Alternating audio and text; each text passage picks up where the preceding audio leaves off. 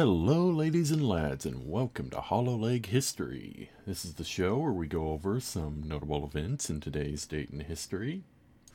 Today's date is October 9th, and I wanted to do something a little bit different. I wanted to focus on a single event. There were only a handful of events that happened today that I felt worth noting.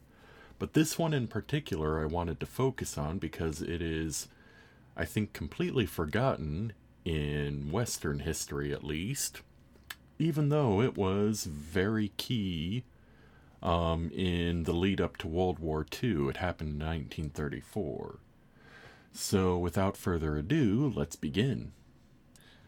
As I stated, it is 1934, and we are in Marseille, France, where a Bulgarian/Macedonian revolutionary by the name of Vlado Chernozemski, associated with Croat terrorists in both Hungary and Italy, assassinates King Alexander of Yugoslavia and French Foreign Minister Louis Barthou. The two of them had been on a tour of European capitals in a quest of an alliance against Nazi Germany.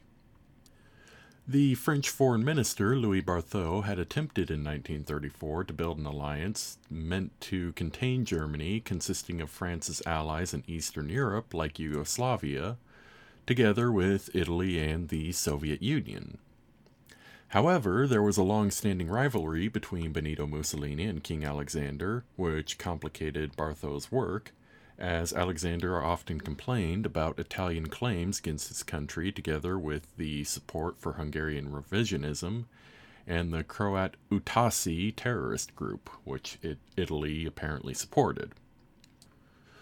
So long as France's ally, Yugoslavia, continued to have disputes with Italy, Barthou's plans for an Italian-French rapprochement would be stillborn. During a visit to Belgrade in June of 1934, Barthou promised the king that France would pressure Mussolini into signing a treaty under which he would renounce his claims against Yugoslavia. Alexander was skeptical of Barthou's plan, noting that there were hundreds of Utasi terrorists still being sheltered in Italy, and it was even rumored that Mussolini had financed an unsuccessful attempt by the Utasi to assassinate him in December of 1933. Mussolini had come to believe that it was only the personality and charisma of King Alexander that was holding Yugoslavia together, and if the king were dead, then Yugoslavia would descend into civil war, allowing Italy to annex certain regions of Yugoslavia without fear of rapprochement from France.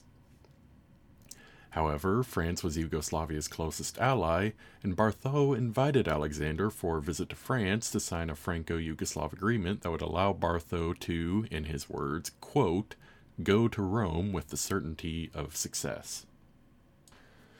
Upon the arrival in Marseille, France, there was of course, entourage and somewhat of a parade for the king, where Chernozemski was able to emerge from the crowd, approach the king's car and leap onto its running board while concealing a Mauser C96 automatic pistol and a bouquet of flowers. He shot Alexander repeatedly, hitting him twice, once in the abdomen and once in the heart. King Alexander was dead within minutes. The chauffeur, who tried to push Chernozemski off of the car, and Alexander's companion in the car, the French minister Louis Barthou, were also shot. Chernozemski killed the chauffeur, apparently unintentionally. A police officer fired at Chernozemski but missed and fatally wounded the French foreign minister instead. The chauffeur died almost immediately with his foot pressed on the brake of the car, providing an opportunity for a photographer outside of the car to photograph the whole affair. Barthou might have survived, but he didn't, apparently because of inadequate medical attention.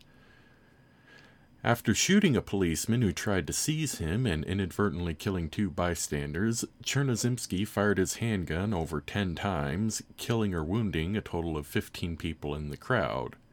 He then attempted to flee the scene but was struck down by a slash from an escorting cavalryman's saber. He then received a non-fatal bullet wound in the head from another police officer nearby, before being savagely beaten by the enraged crowd while the police stood back and watched. He would die of his injuries only a couple hours later. Pierre Laval, who succeeded Bartho as foreign minister, wished to continue the rapprochement with Rome and saw the assassinations in Marseille as an inconvenience that was best left forgotten. Both London and Paris made it clear that they regarded Mussolini as a responsible European statesman, and in private told the Yugoslavs that under no circumstances would they allow Mussolini to be blamed. In a speech in Northampton on the 19th of October of 1934, the British Foreign Secretary, Sir John Simon, expressed his sympathy to the people of Yugoslavia over the king's assassination, but also stated that he was convinced by Mussolini's speech earlier in Milan, denying his involvement in the assassination. When Yugoslavia made an extradition request to Italy for a man by the name of Pavelic, who was the leader of the terrorist group responsible for the assassination, the Quai d'Orsay, the headquarters of the French Foreign Affairs, expressed concern that if Pavelic were extradited, he might incriminate Mussolini.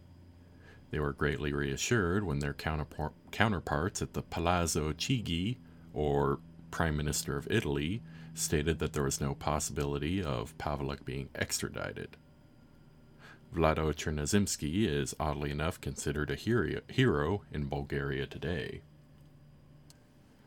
I hope you guys enjoyed that story. The reason that I wanted to focus on it is that it showcases some of the appeasement that was going on before World War II, not just for Hitler, but also Mussolini.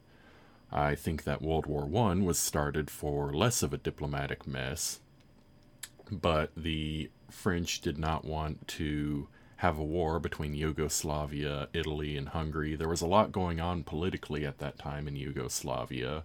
It was a very unstable region, and as stated in the podcast, Mussolini wanted to exert claims he had over parts of Yugoslavia.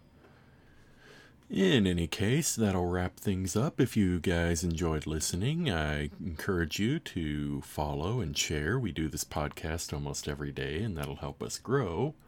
I'd like to thank you all for listening. This is the Hollow Leg, signing off.